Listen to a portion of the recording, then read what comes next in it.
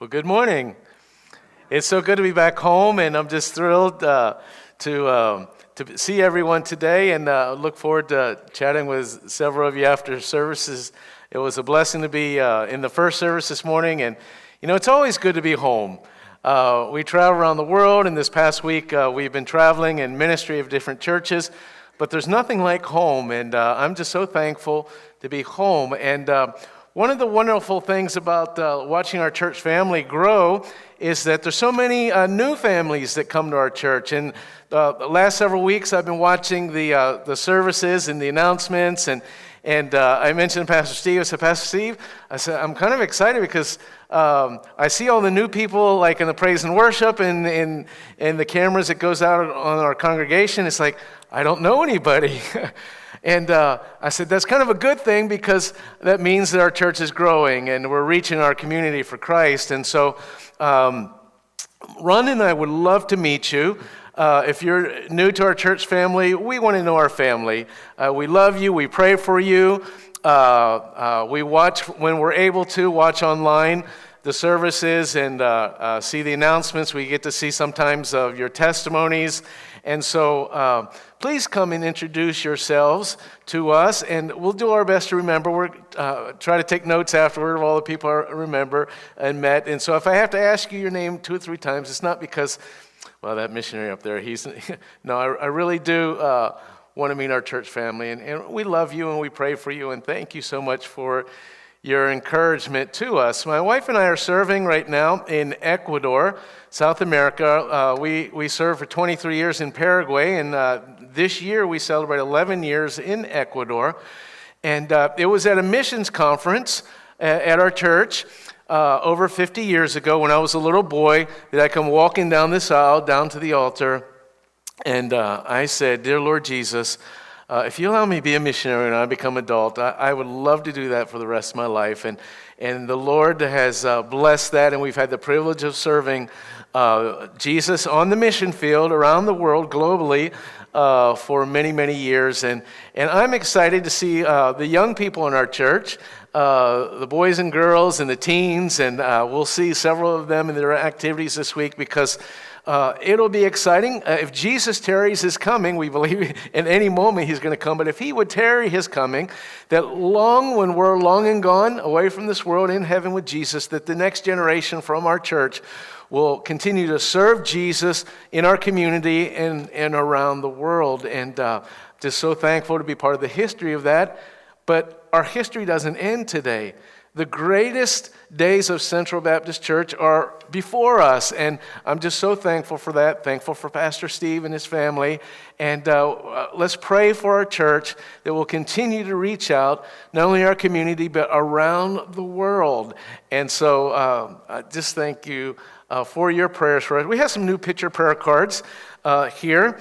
And since I was with you last year, I was here for a few days last year, a brand new picture card of our family on the different tables. Well, I'm half the man I used to be. I've lost a lot of weight through some health issues here, but you can take the picture here. And my beautiful wife, and make sure you get a chance to meet Rhonda here. And we're always honored when our family prays for us. And thank you so much for that, and so we look forward to talking with you afterwards. 20 years ago this year, I was preaching at a church in Richmond, right outside Richmond, and I got a phone call between Sunday school and church that that morning my dad had a massive heart attack, and they rushed him to Portsmouth Naval Hospital. Well, I finished up the morning service that day. We drove down here, went to the Naval Hospital there, and when you receive those phone calls, just so many things go through your mind. The emotions that take place, and the tears that start to well up in your eyes, and you think about your loved one. Are they going to live, or are they going to make it, or are they not? Drove to the hospital, spoke to the doctors there. I had to preach in Virginia Beach that night. Went and had my service, and came back and spent a large part of the night there in the hospital, and just wondering, is he going to make it? They transferred him over to Norfolk General Hospital. They scheduled surgery, had bypass surgery, and And I remember sitting in the waiting room, all alone, thoughts going through your mind. Is Dad going to make it? And in those moments, you begin to wonder and reminisce about that. They transferred him to a rehabilitation center. I went and saw him, and I was wondering, is this the last time that I will see him alive? I kissed him there, left, went back to Paraguay, and Mom called me a few weeks later, early in the morning, and said, "Hey, Dad just went to heaven. Got a flight back and tried to be here for part of that." You've been there. Maybe it's Sturdivant Funeral Home, Portsmouth Hill Hospital, Obacy, Norfolk General, Maryview. And you wonder, is your family going to live or die? You begin to remember thoughts about your family. Maybe you had a Christmas activity. You went up to Busch Gardens and saw the Christmas lights, or those of us who remember Coleman's Nursery, now over at Norfolk Feed and Seed, just the Christmas displays. And you remember the family activities, maybe going to the Tides ball game there at Harbor Park. And you remember your family, but there you are in the loneliness of a hospital room. You're there at Sturdivant Funeral Home or another funeral home.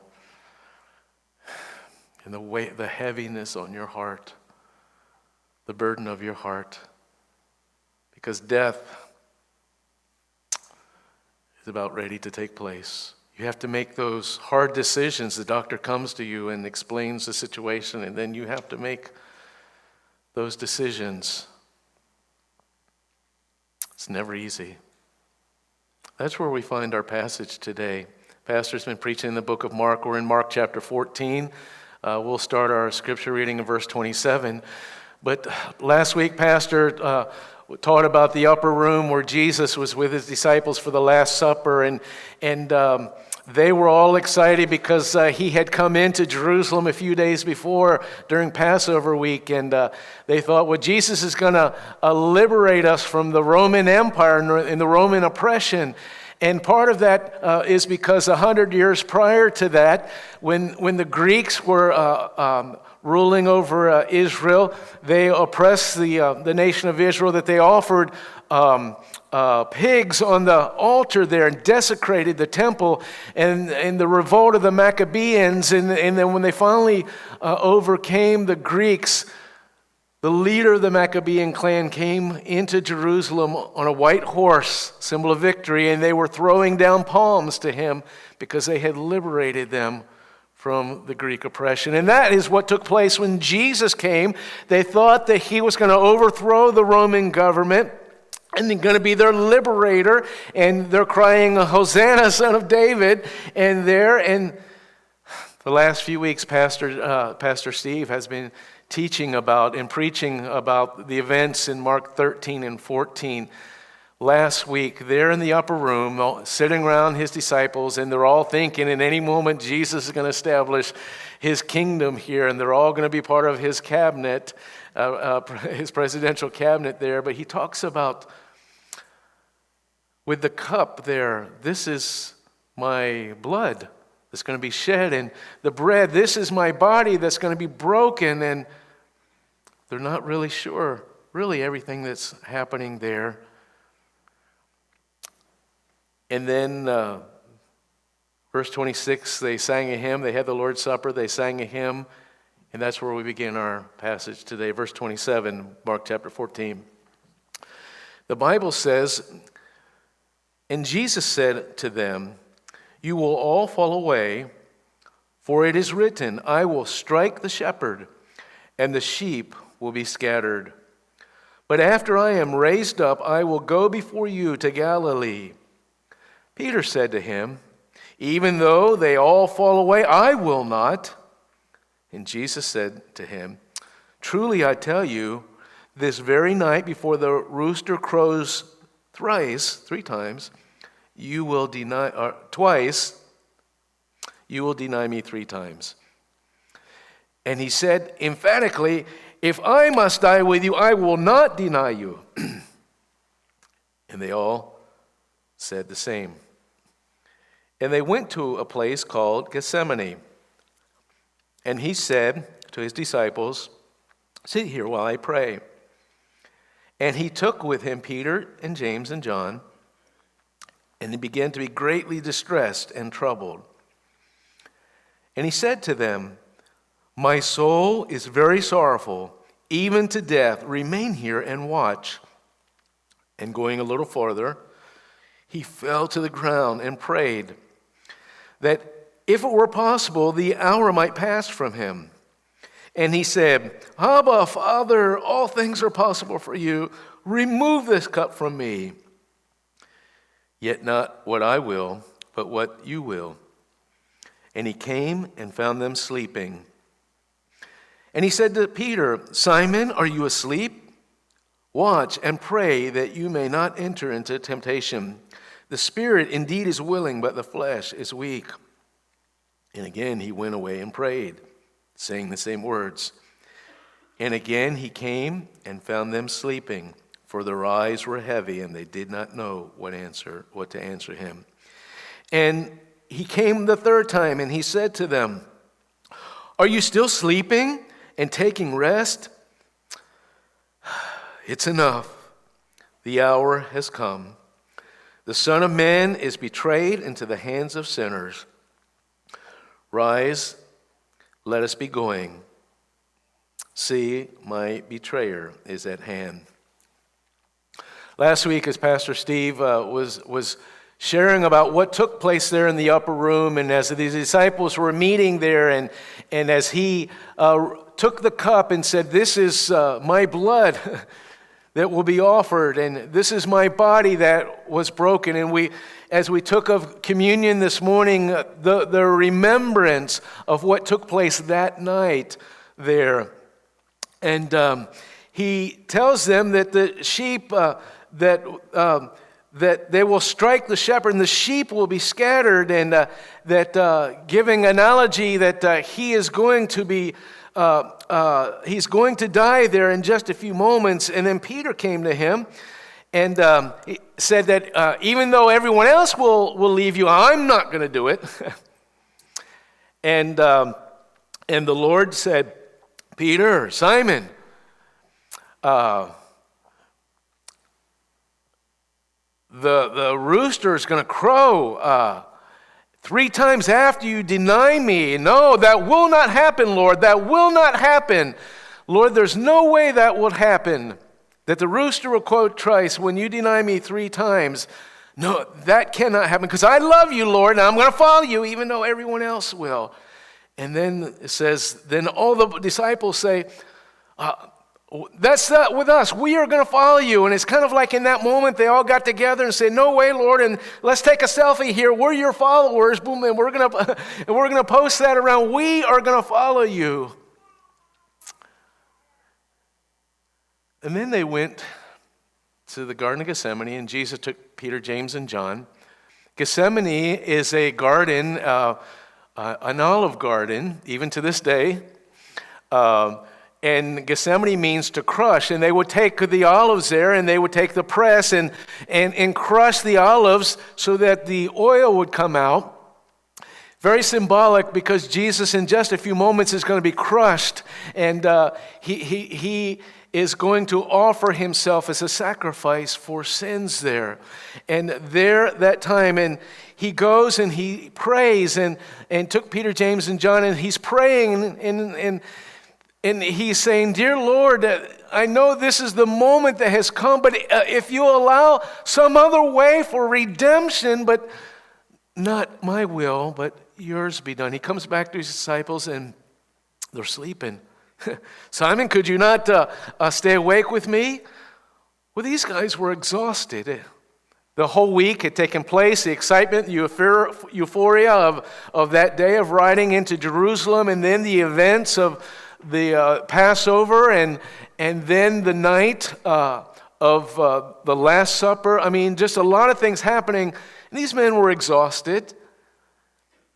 But Jesus had asked them to pray with them. And Peter Could you not stay awake with me? He goes and he prays the same thing. Lord, if you'll let this cup pass from me, realizing in just a few moments he's going to be crushed and face death. Comes back the third time and they're sleeping. Says, well, it's time. It's time. When you think about this passage, and then next week and in the week after, leading up to Easter Sunday, as Pastor Steve will be developing this passage of Scripture, looking at why these events took place. Many times I have the privilege of sharing the gospel with the Persians, and many of them don't know the events of the Old Testament and the Bible stories and so forth. And so I begin to share with them the story. And so let's take a moment from here. Let's kind of back up from this passage and look at the whole picture here and come back to this night. So when I meet with the people that have never heard the story of Jesus and the events that are taking place, we go back to the beginning, to Genesis chapter 1 and verse 1, where the Bible says, in the beginning, God. The eternal God that existed before time was created, the eternal God that in eternity past had this whole plan of redemption planned for you and me, the eternal God in the beginning. And then God begins to create and unfold his plan of redemption. He creates the heavens and the earth and the moon and the stars and the land and the sea and the animals. And he goes through creation and creates everything. And then God creates man in his image. He creates the first man, and then from the dust of the earth, and then from Adam, he takes and creates Eve from Adam. And the first couple in human history, God creates them and has communion and fellowship with them day after day.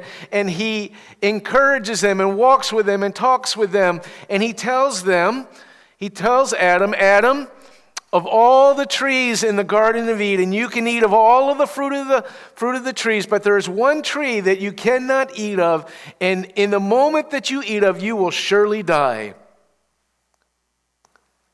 Adam, it's a garden.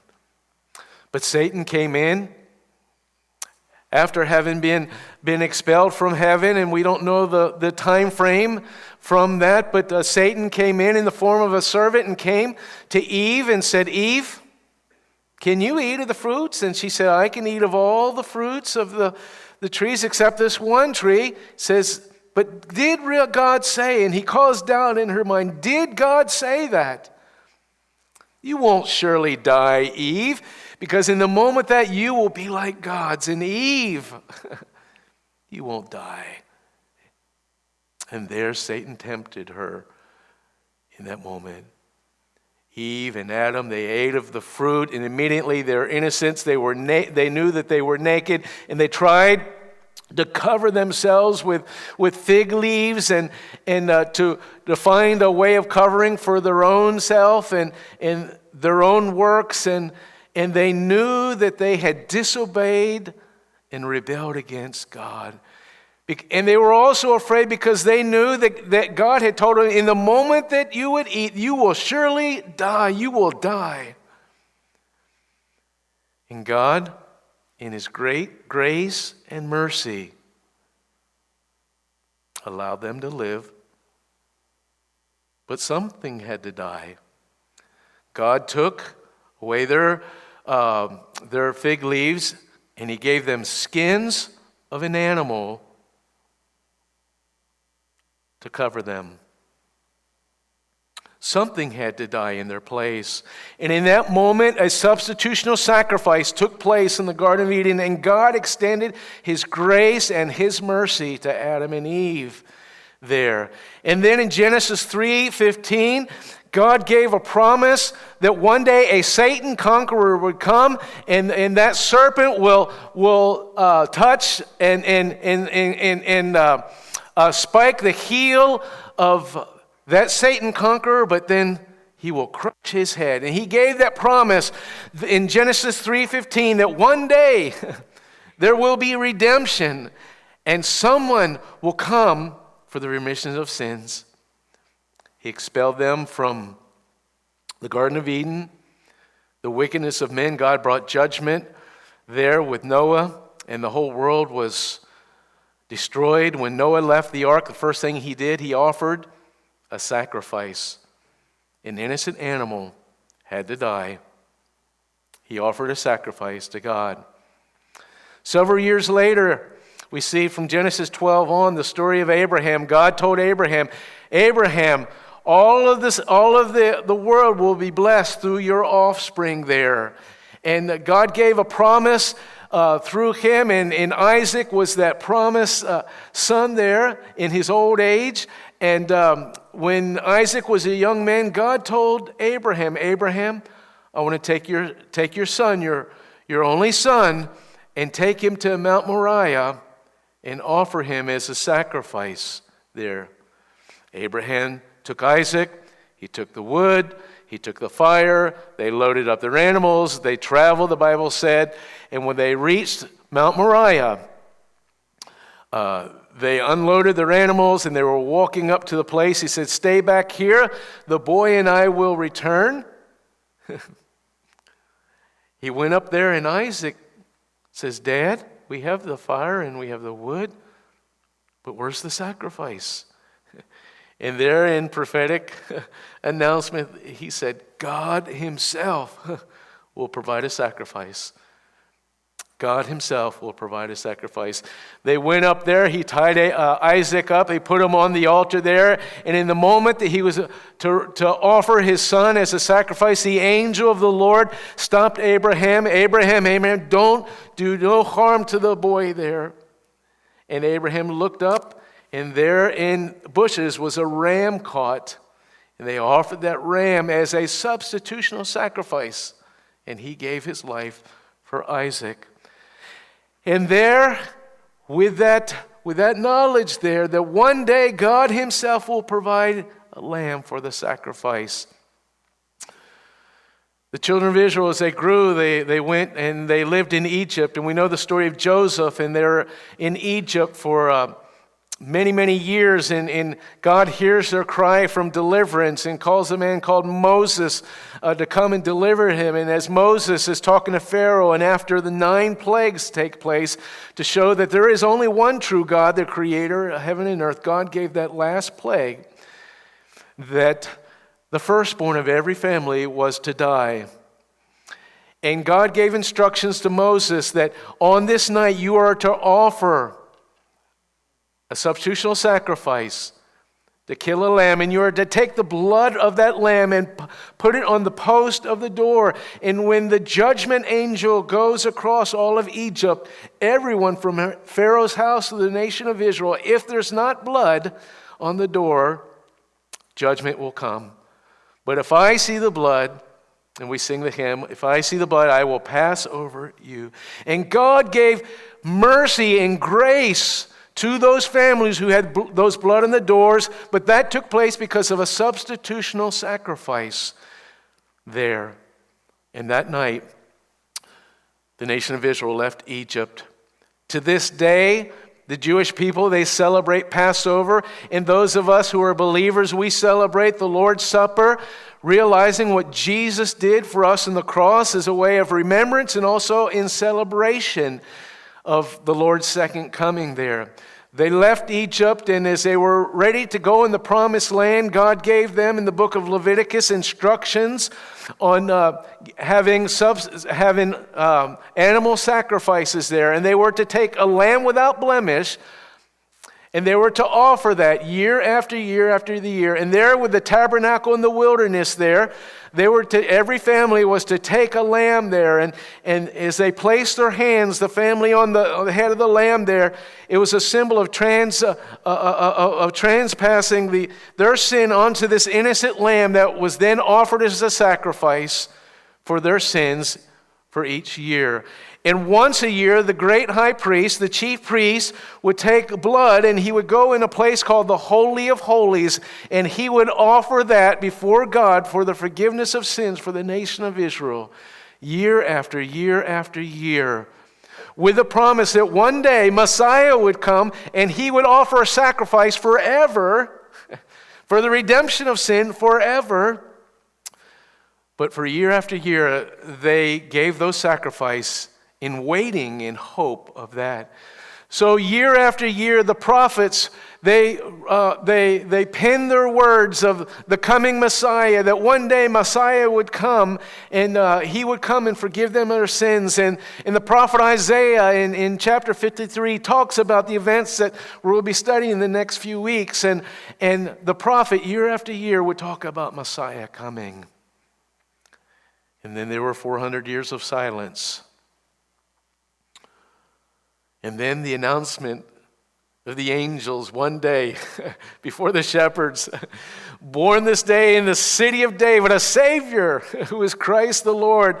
And there the birth of Jesus Christ, finally Messiah was born and come. And the Magi from the east, they came. And when they reached Jesus as a little child, they bowed down and worshiped him. Where is he that is born King of the Jews? And they worshiped him, and their Messiah had come. Jesus was born there, and everyone was so excited for the fulfillment of the prophecy there. Jesus lived 30 years, sinless life. When he was 30 years old, he was baptized by John the Baptist in the river Jordan. And when Jesus, after the temptation, he comes back to the river Jordan, and John says, "Behold, the Lamb of God, which takes away the sin of the world." There, that announcement that this is the one that will be Messiah. And Jesus, through his miracles to the unbelieving Jews, was to show that he is God, he is the Messiah, he is the promised one. And then we come to Passover week that we've been studying the last several weeks. He comes into Jerusalem. Everyone thinks that he's going to be a political Messiah to save them from the Roman oppression there. But Jesus begins to talk about different things, not about setting up a cabinet, and not about setting up his political agenda, what he's going to do, but he's talking about a broken body, shedding his blood. This temple here, we're going to tear it down and in 3 days raise it up again. And they weren't really sure what he was talking about. And there during Passover, they meet in the upper room. And last week, as Pastor Steve shared with us, where he took the cup and he took the bread and he told them about the day in just a few hours that is going to take place. And that's where we come to our text today. Jesus is a few moments from death. As we sit in a hospital room or as we sit in a funeral home with all the emotions that take place when a loved one dies or is about to die, Jesus himself, he leaves the upper room. He comes back and he tells his disciple that everyone's going to be scattered. They're all going to abandon him. They deny that, and he goes in the Garden of the Garden of Gethsemane. And there, with all the emotions, knowing just in a moment, he's going to fulfill that promise back in Genesis 3. He is that sacrificial lamb. He is that one that will save us from our sins. We have all sinned. We are all short of God's glory. We all deserve the judgment of God's pronouncement of sin, and that is death. And here in this moment, Jesus is about ready to go. In just a moment, starting next week, in the next 2 weeks, Judas is going to come, betray him that night, and that whole set of judgments that take place there in Jerusalem that night, where he is beaten beyond what we could imagine. He was cursed, he was beaten, he was bruised, he was broken. And then they put him on a Roman cross, raised it up. And after a few hours on the cross, he said, "It is finished." And he died. He fulfilled the righteousness of God. They buried him. He was in the grave 3 days. He rose up from the grave. And today he was ascending to heaven, and now he's making intercession for us. He's praying for you and me. But in that night,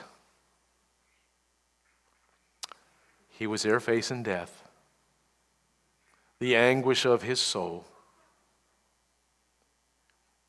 The Bible says in the book of Hebrews that from the joy that was set before him, he endured the cross, despised the shame. And he did that for you and me.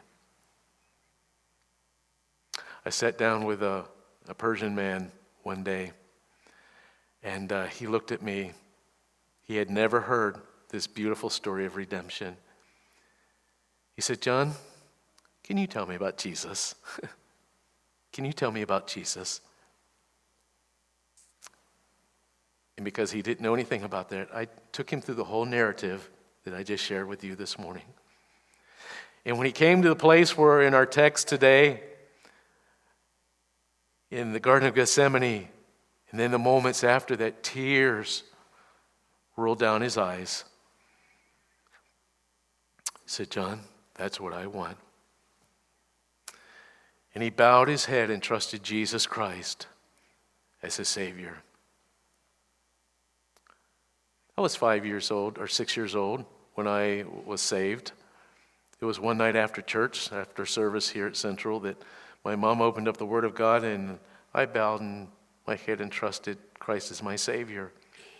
Since then, I've traveled around the world, shared the gospel, preached the Word of God, and now I'm back here this morning, back home. And it could be that you're here this morning and you've never been saved.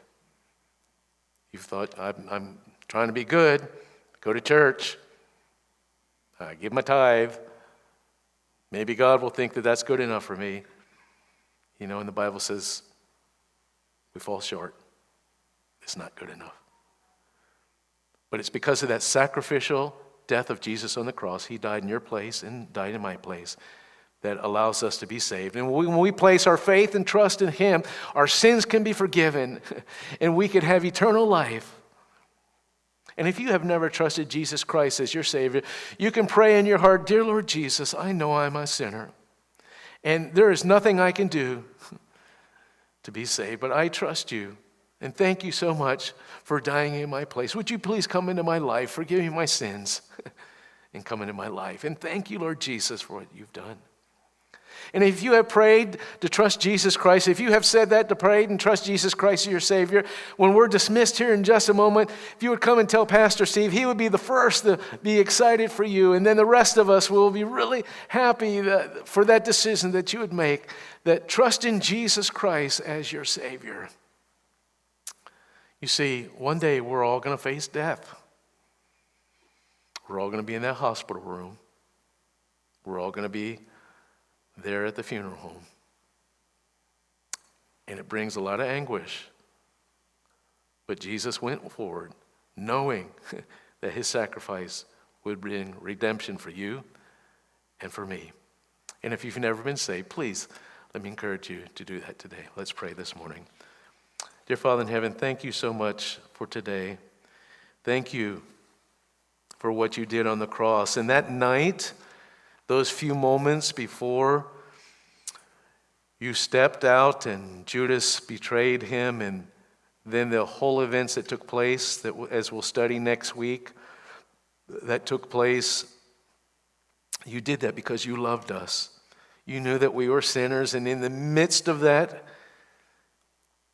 you died for us. And Lord, if there's somebody here in our family, in our church family, somebody that's visiting this morning, some boy or girl, somebody here that has never placed their faith and trust in you as their Lord and Savior, I pray that today, before we're dismissed, before they leave this room, that today that they'll give their lives to you and they'll trust you as Lord and Savior. And Lord Jesus, we just want to say we love you And thank you for loving us. We pray all this in Jesus' name. Amen.